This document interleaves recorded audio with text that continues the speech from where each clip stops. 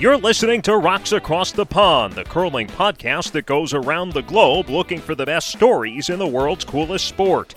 We have curling news and views for everyone, whether you're playing in your Thursday league or following your favorite teams on tour. Now here are your hosts, Ryan McGee and our Professor of Peel, Jonathan Havercroft.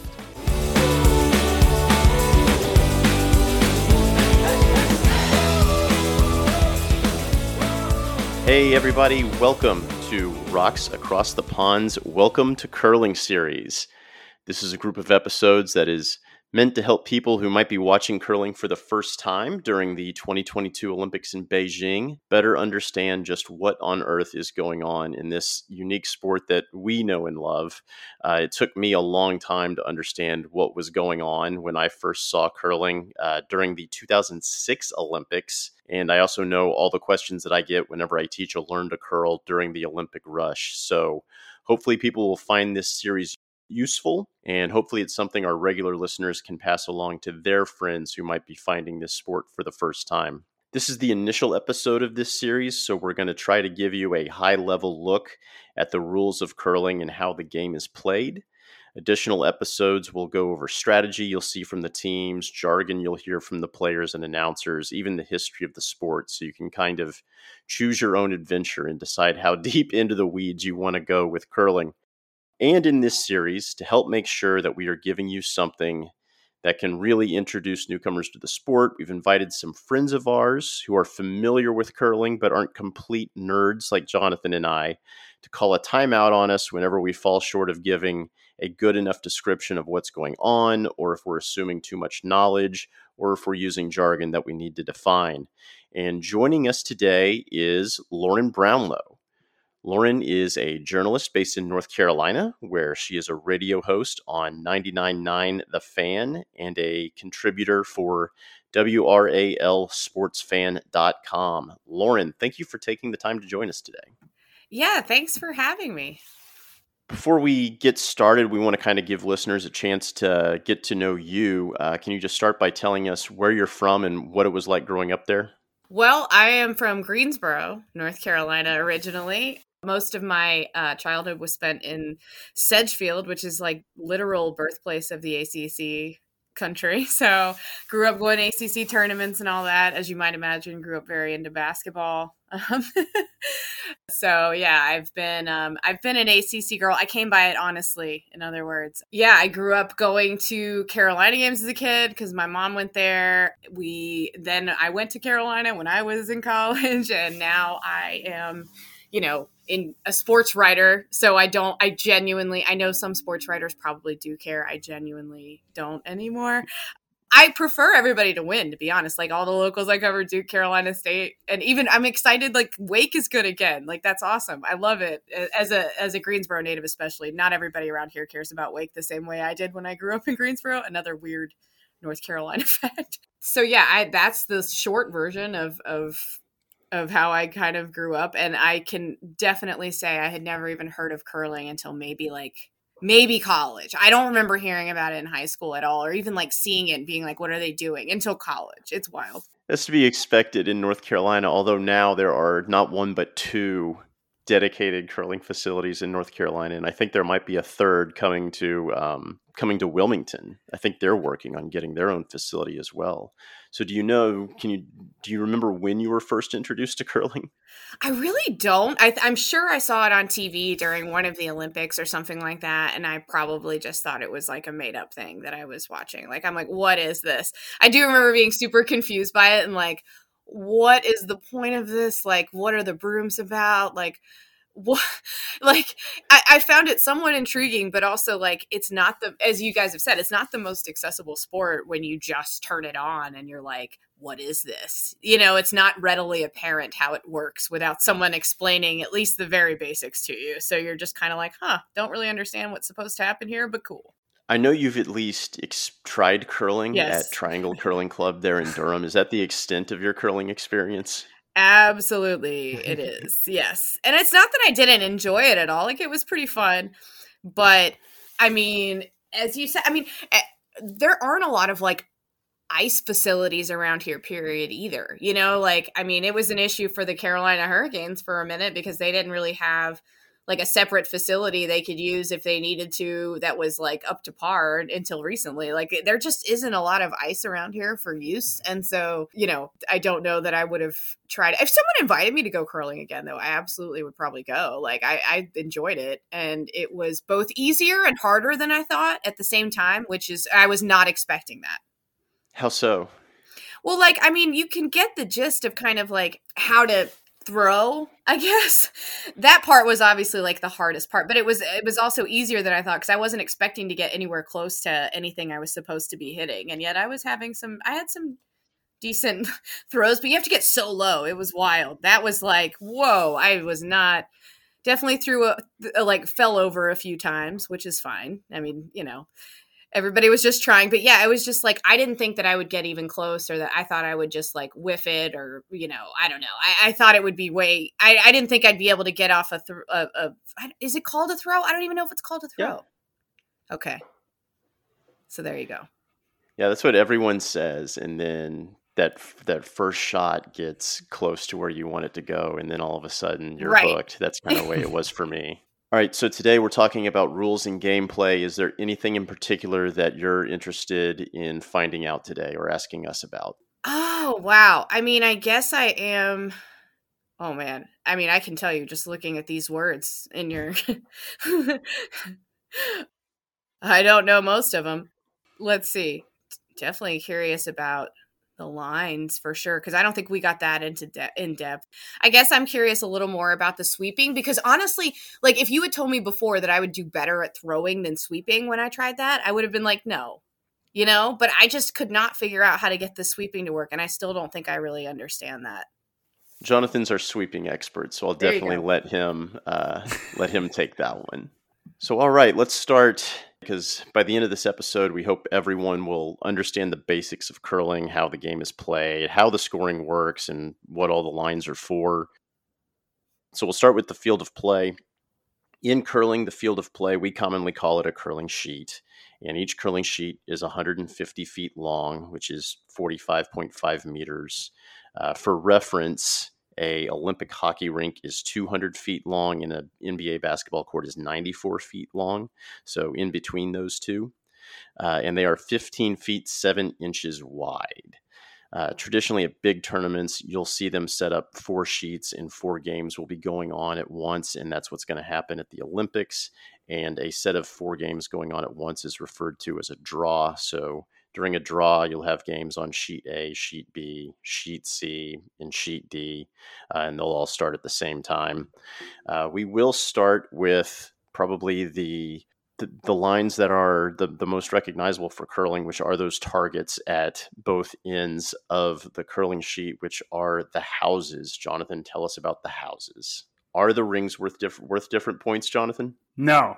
Okay, so the only thing that really matters is the really small dot in the middle called the pin, because that's the closest you can get to the middle. And then the other thing that really matters is the outer ring, the 12-foot, and the edge of that. So for the stone to score, it has to be somewhere touching, any part of the stone has to be touching somewhere between the edge of the 12-foot of the circle, so the outer edge of the circle, and the middle, the tiny little dot in the middle. Yep. And the edge, they call that the 12-foot because it is the house is 12 feet wide. So yeah, if any part of the rock is touching any part of the house, it can be a point. Do we want to get into scoring now, or do we want to wait until we get into gameplay? We can do scoring now if we want. Sure. Let's do it. So did it explain it to you, Lauren, or not? Or what do you know about scoring? Very little, because it's actually been a while too since I even did the exercise. Like which one's worth which. I don't remember. Yeah, I don't remember which one's worth which amount of points. Okay, so there's no bonus points. So you're either in the rings or you're not. The thing that matters actually is your stone closer to the middle than the other team's stone? Okay. And then you get as many points as you have stones closer to the middle than any of the other team's stones. Okay. And it's not, like, it's counted at the end of the round, right? Yeah, exactly. Okay. So it's after all 16 stones are thrown, as many as you have closer than one of the other team's stones, that's how many points you get. So in theory, the most you could score, because you have 8 stones, is 8 points in a round.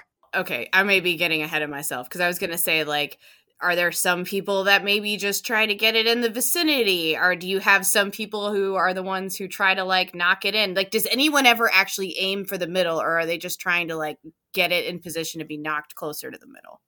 Yeah, it's a great question. I think rarely do top level teams put their stones early on right in the middle. Like, Okay. you'd almost never see that. So often they're actually not even trying to put it in the rings to begin with. And we'll get into why in a little bit, but that's part of the strategy is you want to put them in places that make you're basically trying to work in combinations of location with your stones. Okay. And people like strategize that ahead of time, I'm guessing? Yeah. Yeah. Okay. There's a lot of strategy involved in that. So, yeah. So basically, I mean, I've got a friend who's like also a podcaster, Dean Gemmel. And he's a top curler in the U.S. and he played lead, and his job was often to put the stones in front of the rings. And he invited some guests to come watch a game. And after the game, they're like, "You're a terrible curler. You didn't put anything in the rings at all." And he was like, "That was actually my job, you know." So I think often for newbies, that's like one thing that's like completely foreign to them is why would you put something way out of the way up there? But you're basically trying to set up a block for later on. Yeah, I can tell you that we definitely, we all wanted to try to hit the middle when we tried it, even though we know that's not the wisest thing. But that's what we all tried to do was like hit the middle. Yeah.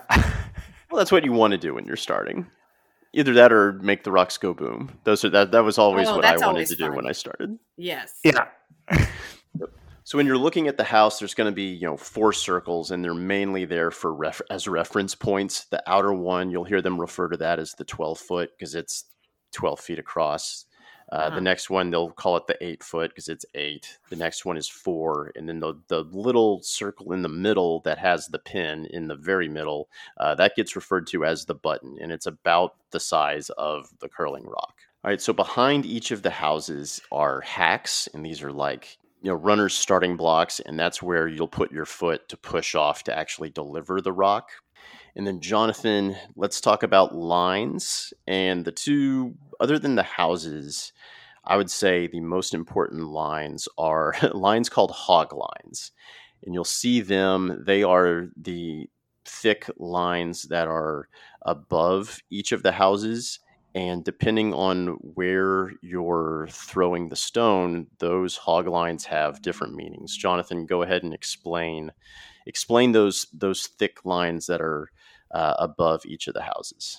I think the thick lines, they're called the hog lines, and they basically determine if a stone is in play. And it's actually for both parts. So you're always delivering down a sheet, and you have identical house setups kind of in a mirror image at either end. So you have hog lines at both ends. When you deliver the stone, you have to release the stone before the nearest hog line to where you're delivering. And the stone has to get over the far hog line in order to be in play. So there's like a large track of ice that's kind of in the middle, and that's actually not in play at all. So the stone stops before it crosses the far hog line. It's removed from play because it's considered what's called a hogged rock because it didn't get far enough to be in play. Okay. I think I understand now. I think I'm still good. It's always easier to, like, if you Google image search it, and then it'll make, like, it makes quick sense too. The other one, you want to go to the other one that matters or not? Yeah. Okay, so the other one that actually matters is the back line. And so it only matters at the delivery end of play. So if a stone crosses the back line, then it's also out of play. So people have to put their stones between that hog line and that back line. That's about, 36 feet, 40 feet, Ryan? I always forget. Something like that. So you've got a pretty large area to put the stones in to be in play. But if it crosses the back line, it's out of play. And if it doesn't cross the hog line, then it's out of play. And with the back line, does it have to cross the back line completely or just any part of the stone? Yes, it's got to go all the way across the back line, and it's got to come all the way across the hog line to be in play. And then the other two lines that you'll hear referenced most often, again, kind of like the houses, they're mainly there as reference points. And those are the center line, which goes right down the middle of the sheet, and then the T line, which will dissect the house in the middle. Jonathan, why are they important guide points? They're basically reference points. So it sounds a bit silly, but actually if you're sweeping a stone, it's very easy to get disoriented. And so it helps the sweepers know where they are. And it helps the person who's yelling at the sweepers to skip to see where the stone is relative to the center line. But it actually doesn't really matter in terms of the rules of play at all. Yeah, but there's guidelines. Did the Olympics have the 4-foot lines? Have they taken those out? Can't remember. Sometimes they do, sometimes they don't. They might be in there because they're used during Paralympics for delivery. So during the Paralympic Games, during wheelchair curling, there are 2 additional lines on either side of the center line. And those lines are there because for the wheelchair curlers, they have to release, when they go to release the rock, they have to release the rock within those 2 lines. So they can't get really far out, like over on the side of the sheet and throw the rock. They have to do it in the middle of the sheet. And that's what the additional lines are for the Paralympics. Okay. Did I get that right, Jonathan? Yep. All right. Do we want to go on to equipment? Yes. Lines are boring. Yes. All right. So we'll start with rocks. Jonathan, what are the rocks made of? Granite. Where's the granite come from? Well, most of it comes from a small island off Scotland called Ailsa Craig. But there's also another mine in Wales called Treffer. Why? What is so special about those 2 locations? They will tell you the curling stone companies will tell you the only place in the world is to get that granite. I think that's not true. I think it just happens to be that's where you could get the best granite nearest where folks were curling. So it's basically because curling started in Scotland and a couple of the curling stone manufacturing companies were based there. Those were the 2 best kind of suppliers of granite when they were making curling stones. And it kind of, because there's not a huge demand, because basically curling stones are almost indestructible. And there's only maybe 2,000 rinks in the world for curling stones. There's more than enough granite at those locations to satisfy all the curling stone demand. But they will say that's the only place you get the right kind of granite. I'm sure you could find granite somewhere else too, but. Interesting. I didn't know that part. And I will say this, as someone who had only watched curling before I tried it, it is very large and way more difficult to move than you would think. Like it seems easier to move the stone until you have to actually be the one to push it. Push it. I used the right word, right? Push it. Yeah. So, I mean, it's 45 pounds. I think people don't realize that. I guess they're on TV because there's the deliveries are so smooth, they make it look easy. But yes, it's a 45-pound stone. So that's pretty heavy to move around. Yeah, especially for me, it was. I was like, whoa, this is way bigger and more difficult to move than I thought it would be. When you played, did they get into putting one turn or the other on the rock to have it curl down the ice? Did they get into that? Kind of, I think, but I could not master that at all. The fact that the rocks curl down the ice is where, well, we believe that's where the sport gets its name, is the fact that the rocks curl, and the rocks have to curl. Mm-hmm. And the way you can control that is by putting either a clockwise or counterclockwise turn on the rock, and you'll hear them refer to it as in turn and out turn. And so if you're right-handed, the out turn is a counterclockwise turn, and the in turn is a clockwise turn if you're right-handed. Mm-hmm. And the reason you do that is because if you throw a knuckleball at some point down the sheet, the rock will pick up its own turn. Like you can't really throw a straight rock. So the rock has to curl. So you put a turn on it to try and control that. Jonathan, when the rock curls, it's curling on the curling sheet surface, and on that curling sheet surface are what? Pebble. So you might see it on TV. It doesn't always come off that clearly, but there's a little bunches of bumps on the ice. And so before the game, and they never show this on TV, actually they did, there'll be an iceman, and he'll walk down the ice with like a Ghostbusters backpack, and he'll literally sprinkle water on the ice. So I remember when I was a kid, the first time I saw it, I was like, why is this guy watering the ice? And it's like these little droplets, and that's actually what makes curling work. So the droplets freeze and form these little bumps, and that actually lifts the stone off the ice just a little bit and reduces the friction and that's what lets the stone slide as far as it does. So if you just to take a stone on like a fresh hockey sheet of ice, it wouldn't go very far because the stone's just touching. Basically, all the stone is touching all of the ice, and so it's way more friction. But these little bumps elevate the stone just enough and reduce the friction and let it slide further. That makes sense. I just wish they didn't use the same rock words, you know? Oh, like rock and pebble? Right, and stone. And it's like, okay. Too many rock words. That is true. There's too many rock words. Rock and stone is kind of interchangeable. You'll hear Europeans call it a stone, and you'll hear North Americans call it a rock. I don't know why that is. I get yelled at by Scots all the time for calling it a rock. It's like, it's heresy. And their explanation is a stone is something that's been shaped from the ground, whereas a rock is something that's picked up off the ground. And they see it as very disrespectful to the curling stone to call it a rock. Ah. Okay. I can see it's their way to weed out the Canadians like you. Yeah, they don't like the Canadians very much. Jonathan, what about equipment for the players? Obviously, the broom is the thing that kind of makes this sport unique. So I guess we're to the point where we can tell people what on earth the sweeping actually does in a curling game. Lauren, did they go through that with you? Did they tell you like why on earth we do this? Yes, they said that it changes the speed, and so you can slow it down. I think you can. Well, usually they don't speed it up. No, you can. I think speed it up too, but you're like trying to slow it down and also make it go a certain direction. That part I could not. Honestly, I could not get the sweeper to do what I was supposed to do. I was like, I don't understand how this works. I could not get the sweeper to do. I could not sweep in a way that made the stone do anything it was supposed to. I did not understand that. No, I rarely can either. Really, it's the professionals are the ones that really can use sweeping to control what the rock is doing. So, Jonathan, go into that. Sweeping basically does two things. So first, it heats up the ice, so the moving the brush head back and forth on the ice kind of just creates a little bit of heat. It doesn't melt the ice, but it raises the temperature of the ice a bit, and that lets the stone slide a bit further.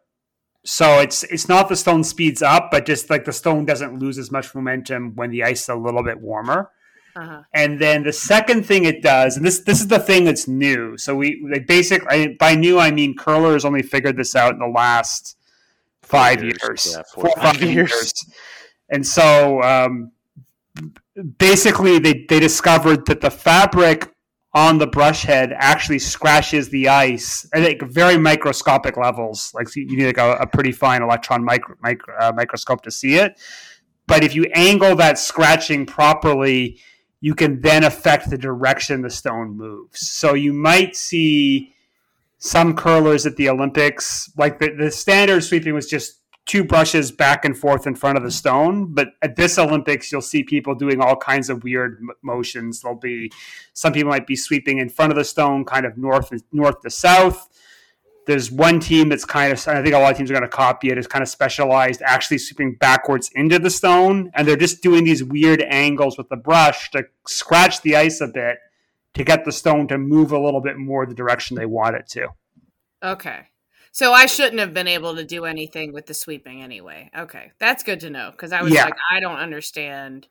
And I couldn't even, like, honestly, it took more, like, strength maybe isn't the word, but, like, maybe it is, to sweep the way you're supposed to, the way they were showing us you had to. I was like, I don't think I can physically do this.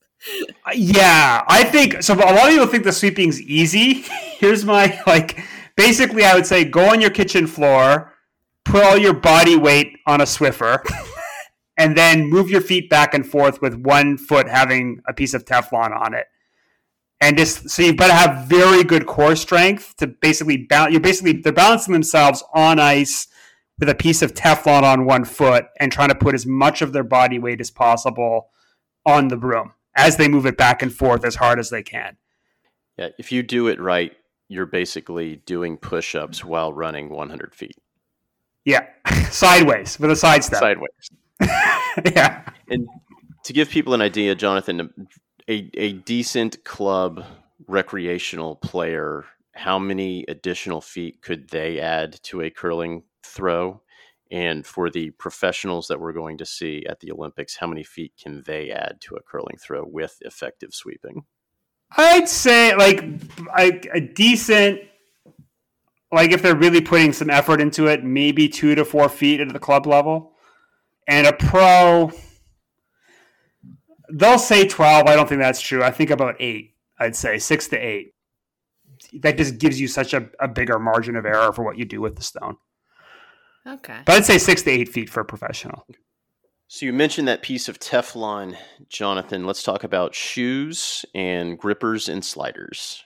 Did they have a pull-on slider for you, Lauren, when you went and curled at Triangle? Yeah, we had to have some kind of something on our shoes for sure, because it was definitely very slippery. Yep, it is as Jonathan said, it's a piece of Teflon. So go into curling shoes, Jonathan. It's either Teflon. Some people might have steel, but it's basically you want one foot that's very slidey. So the Teflon or the steel is on the ice, and they're trying to put all their body weight on that to let them slide. So they use that when they're delivering. So a very common question Ryan will get and I will get about learn to curls is I don't skate. But you don't have to skate at all because there's no skates involved in curling. It's actually just Teflon on the ice. So you're actually sliding. And the other foot will have something very grippy on it. Normally rubber, but like a little, kind of like, how do you describe it? Bubbly rubber? I don't know. How do you explain what gripper is, Ryan?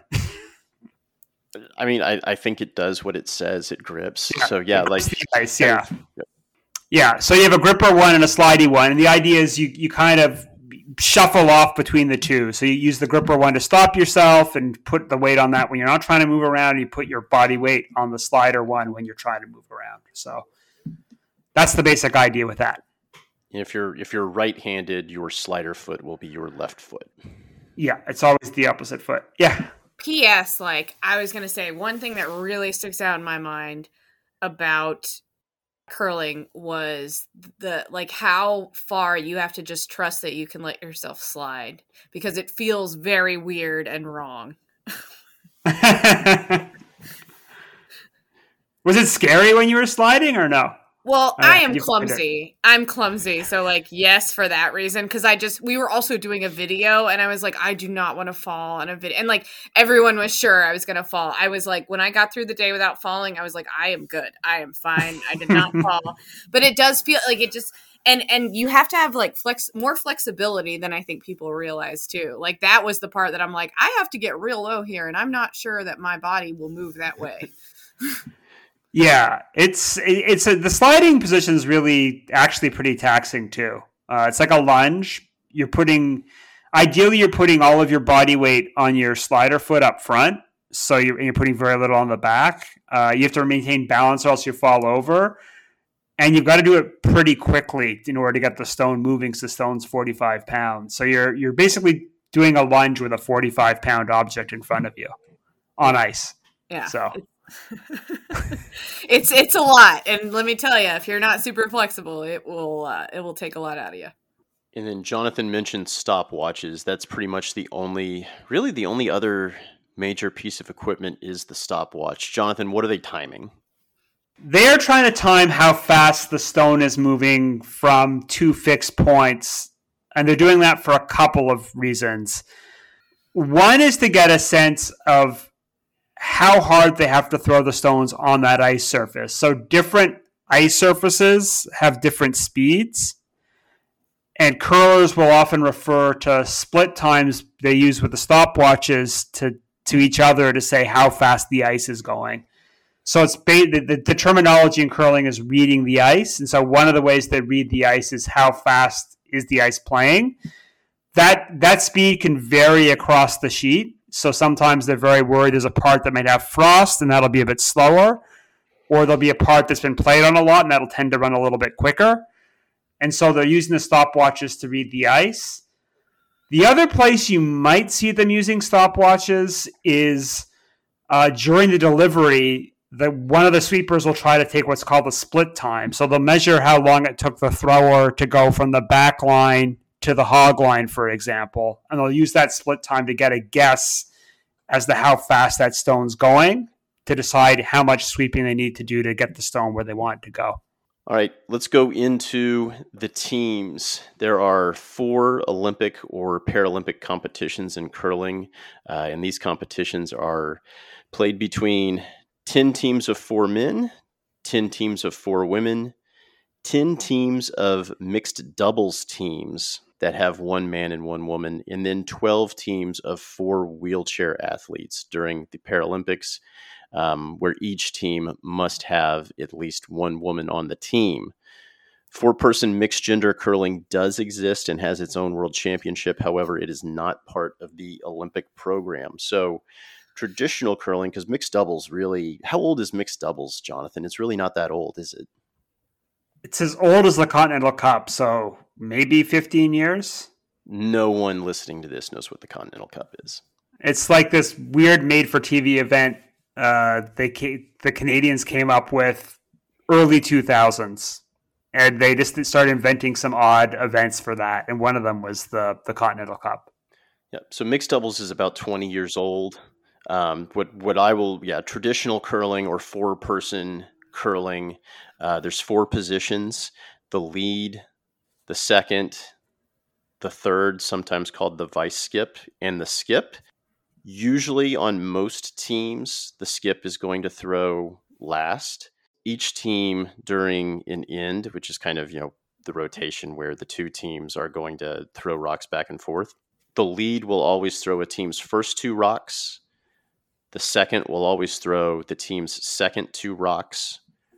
The third or the vice will always throw the third 2 rocks, and then the skip will throw the last 2. So the skip is throwing the most important rocks. The person who is called the skip on the team, they're the person who's going to be calling the shots from one end. Kind of go into exactly what the skip is doing when they're moving their broom around and yelling at the person that's about to throw the rock. So probably the closest analogy in like mainstream sports to a skip is a quarterback. So the skips, or maybe a point guard in basketball, right? They're calling the plays, so they call every single shot. They're usually the ultimate decider. Others, you might have people interject a bit, but normally the skip kind of goes, no, this is what it should be. They're also doing this thing that I call reading the ice before, which is they're looking at how much the ice curls, because they have to set up the target for where the person aims for where the stone's going to break from that spot to where they want it to end up. And then they're also yelling at the sweepers to try to communicate how much sweep is required to get the stone to go where they want it to go. So they really do quarterback every single shot, and they do most of the yelling, and they'll definitely be mic'd up on TV and kind of talking about their strategy all the time. There'll be the ones that are breaking it down and telling people like where to go and stuff. Okay. So like a coach even almost, or like a coxswain. Yeah, like a coxswain. Often teams will have a coach too, but the coach doesn't interact that much in curling. They're only allowed 1 timeout per game. So the coach really can't be yelling in plays in curling like you can have in other sports. So the skips really got to make all the calls themselves. One of the questions I always get asked at a Learn to Curl is, are you a sweeper or a thrower? And most people do both, except for lazy skips like Jonathan, who only call where the shot is going to go and then calls out whether the sweeper should sweep. The lead, the second, and the third, they're going to be sweeping their teammates' rocks. So you've got like the initial guy doing like taking a shot, and then everybody else trying to kind of get it closer, essentially. Yeah, with sweeping, yeah. Oh, right. With sweeping, okay.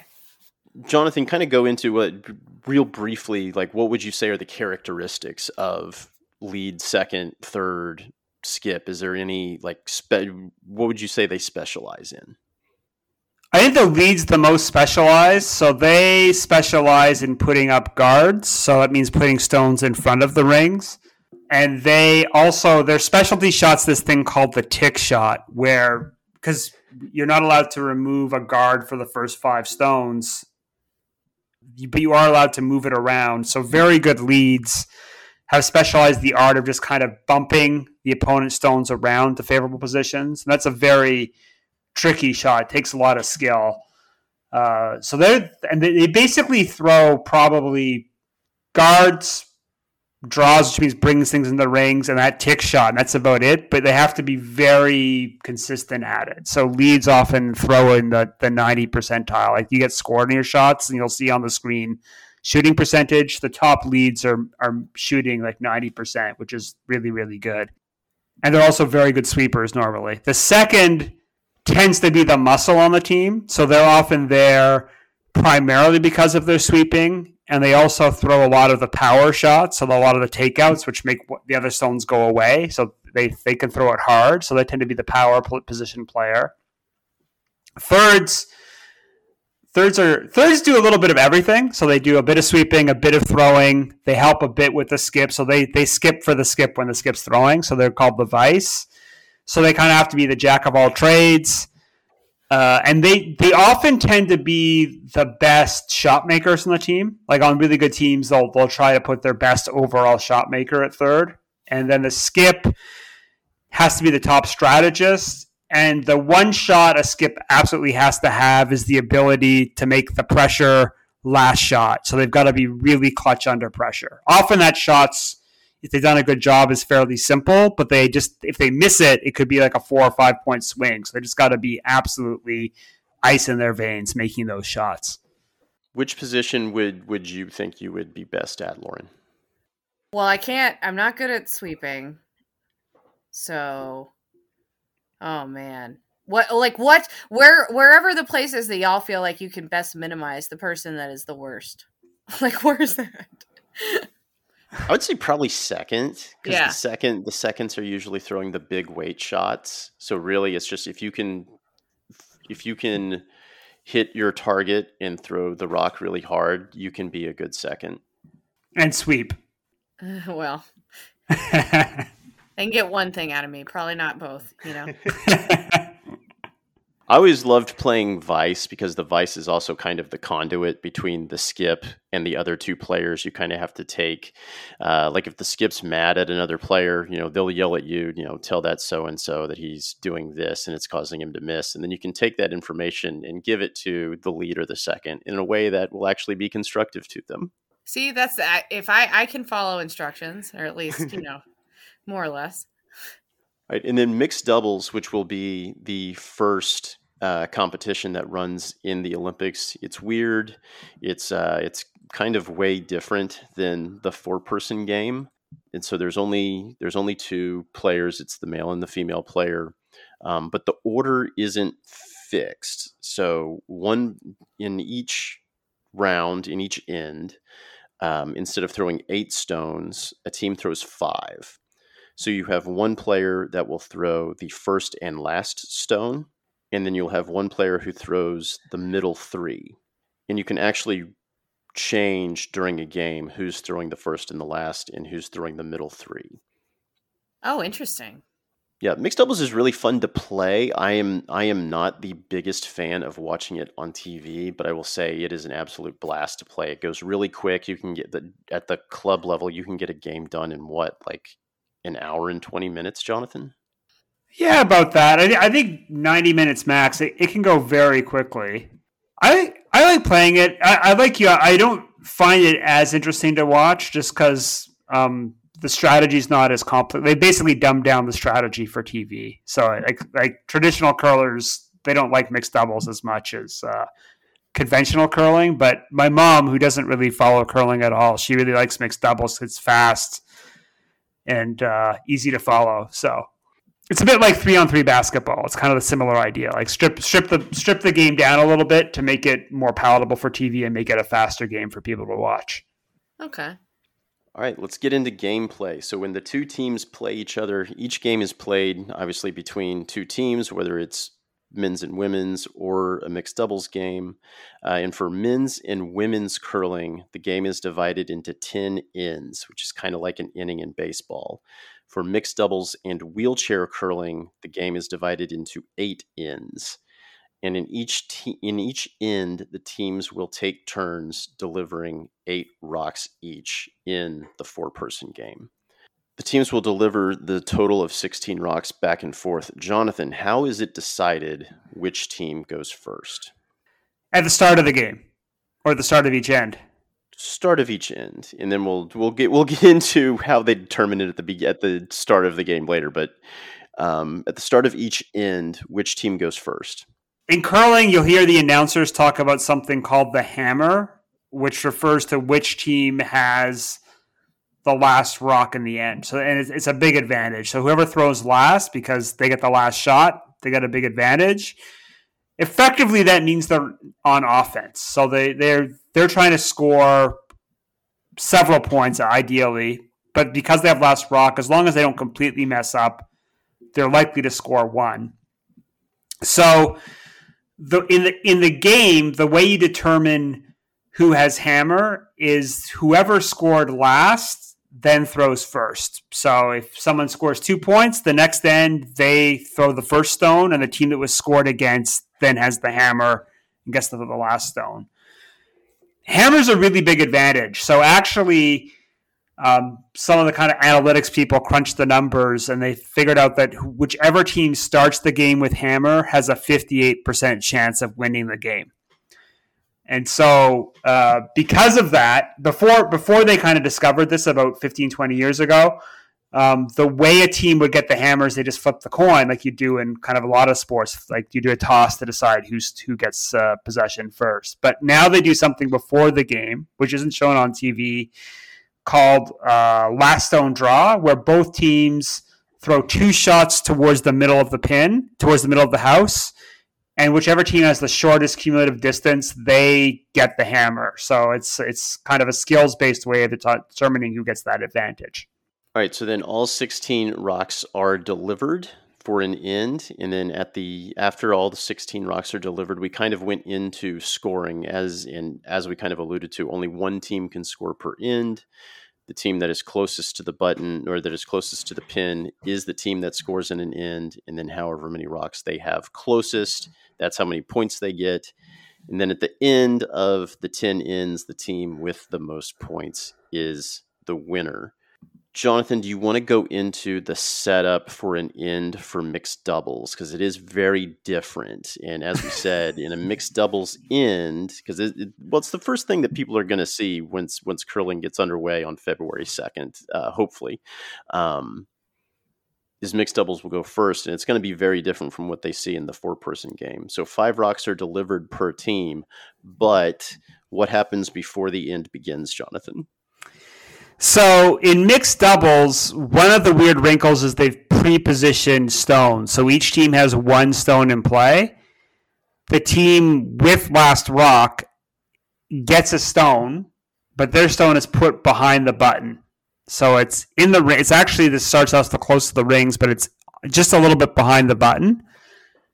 And the team without last rock, they have a stone that's on the center line in front of the rings called a guard. And so normally what they then do consequently is the team without last rock, they'll just put theirs in the rings on the button and be sitting 1. And the other team will come around and sit on top of that. So the reason that pre-setup is there is it forces people to put a lot of rocks in the middle of the rings. And the theory is the more rocks in play, the more interesting it is to watch. So it's a style of play that really favors a lot of offense, a lot of scoring. Okay. Obviously, we'll go much further in depth on how these teams try to accomplish all this in our episode on strategy, but mainly the goal for the team with the hammer is to try to score at least 2 points in an end.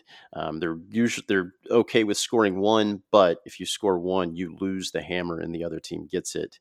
If the team without hammer winds up with the closest rock at the end of an end, it's called a steal, and the team without hammer gets points.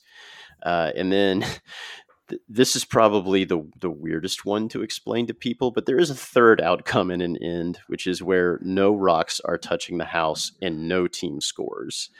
This is called a blanked end, and when this happens, the team with hammer will retain the hammer into the next end. Okay. Am I missing anything on blanked ends, Jonathan, or is that good enough? I think it's good enough. I mean, do you want to get into the controversy around blank ends or not? No. No.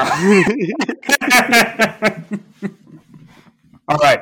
People think blanked ins are boring. Sometimes they are, sometimes they aren't.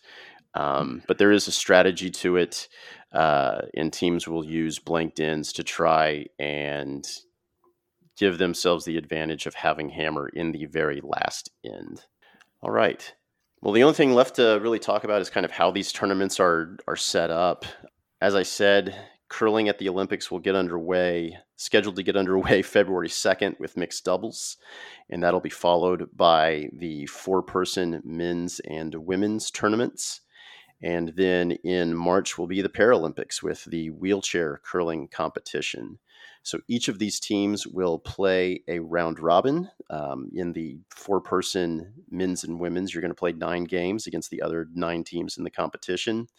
And then at the end, the top 4 teams will go into the medal round.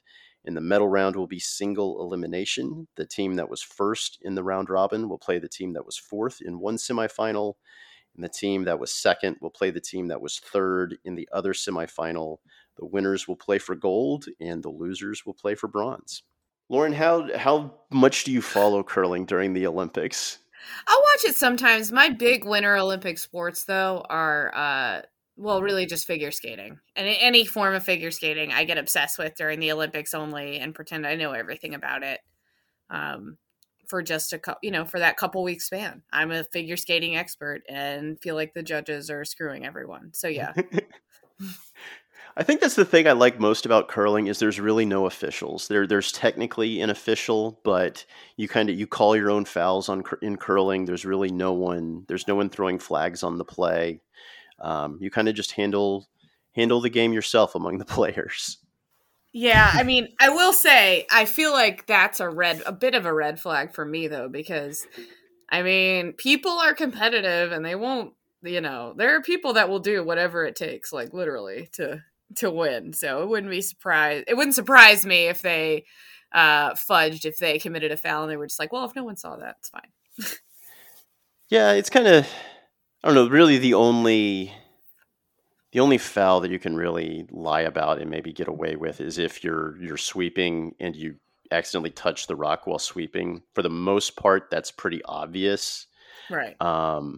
And usually you call your own foul there, because if you touch the rock while sweeping, the rock comes out of play. That rule is actually a lot more complicated than how I just described it. But for the most part, if you touch the rock with your foot or with your broom while it's traveling down the ice, it just comes out of play. And so maybe not calling your own burned rock, as it's called, is really the only kind of foul that you could potentially get away with. But there's so many cameras at the Olympics that it's kind of tough to get away with that one. Okay. Yeah, that makes sense. All right, so you said you consider yourself a figure skating expert during the Olympics. Do you think you can consider yourself a curling expert now? Yes, and I will say this: curling is like for those of you who like to have the television on and have some sort of sport on. It is ideal for that because you really can. I feel like during the Olympics, kind of hop in and out of curling and not feel like you've missed. You can hop in and out of the curling, various curling matches going on, and find yourself entertained, and you don't have to pay super close attention the entire time, and have it on in the background at the very least. I feel like people will learn something. Yeah, I'd agree with that. Well, Lauren, do you have anything else that you'd want to ask us, or any parting thoughts for us? Was I wrong to think that you have to be like super flexible, like that I would have had to undertake yoga to effectively, throw the rock, throw the stone, whatever. I don't know. I'll just use both so not to offend our British friends. I mean, I don't consider myself super flexible and I can still do it. I think really it's more of a muscle memory thing than it is a flexibility thing for getting down in that lunge position to throw the rock. Okay. So it's not as much it's also like trusting your own body, which I don't super. So yeah. Okay, cool. All right. Well, Lauren, thank you so much for joining us. This was a lot of fun, and hope Hopefully you'll have a new appreciation for curling when you do have it on in the background. Do you want to tell everyone where they can follow you, follow the things that you write covering sports there in North Carolina, or even follow you as you live tweet curling during the Olympics? Oh, absolutely. I'm at Ellie Brownlow on Twitter. You can find my stuff at WRLSportsFan.com. I'm also on 99.9 The Fan a couple times a week. So, yeah. All right. Thank you so much. And we will talk to you again real soon. Check out the other episodes in this series where we go over strategy, we go over jargon, we go over history. As I said, it's choose your own adventure and decide how deep you want to go into this thing. Thank you for listening to Rocks Across the Pond, a curling podcast. If you enjoyed this show, we ask you to please leave a review or tell a friend about us. Your referrals to friends and family are the greatest compliment we can receive and is what allows our show to grow and share our love of this great game. You can find all of our past shows and blog posts at rocksacrossthepond.com. If you have a question or comment, you can reach us at rocksacrossthepond@gmail.com or find us on Twitter, Facebook, and Instagram. Thank you again for taking the time to listen to us, and we will talk to you again real soon.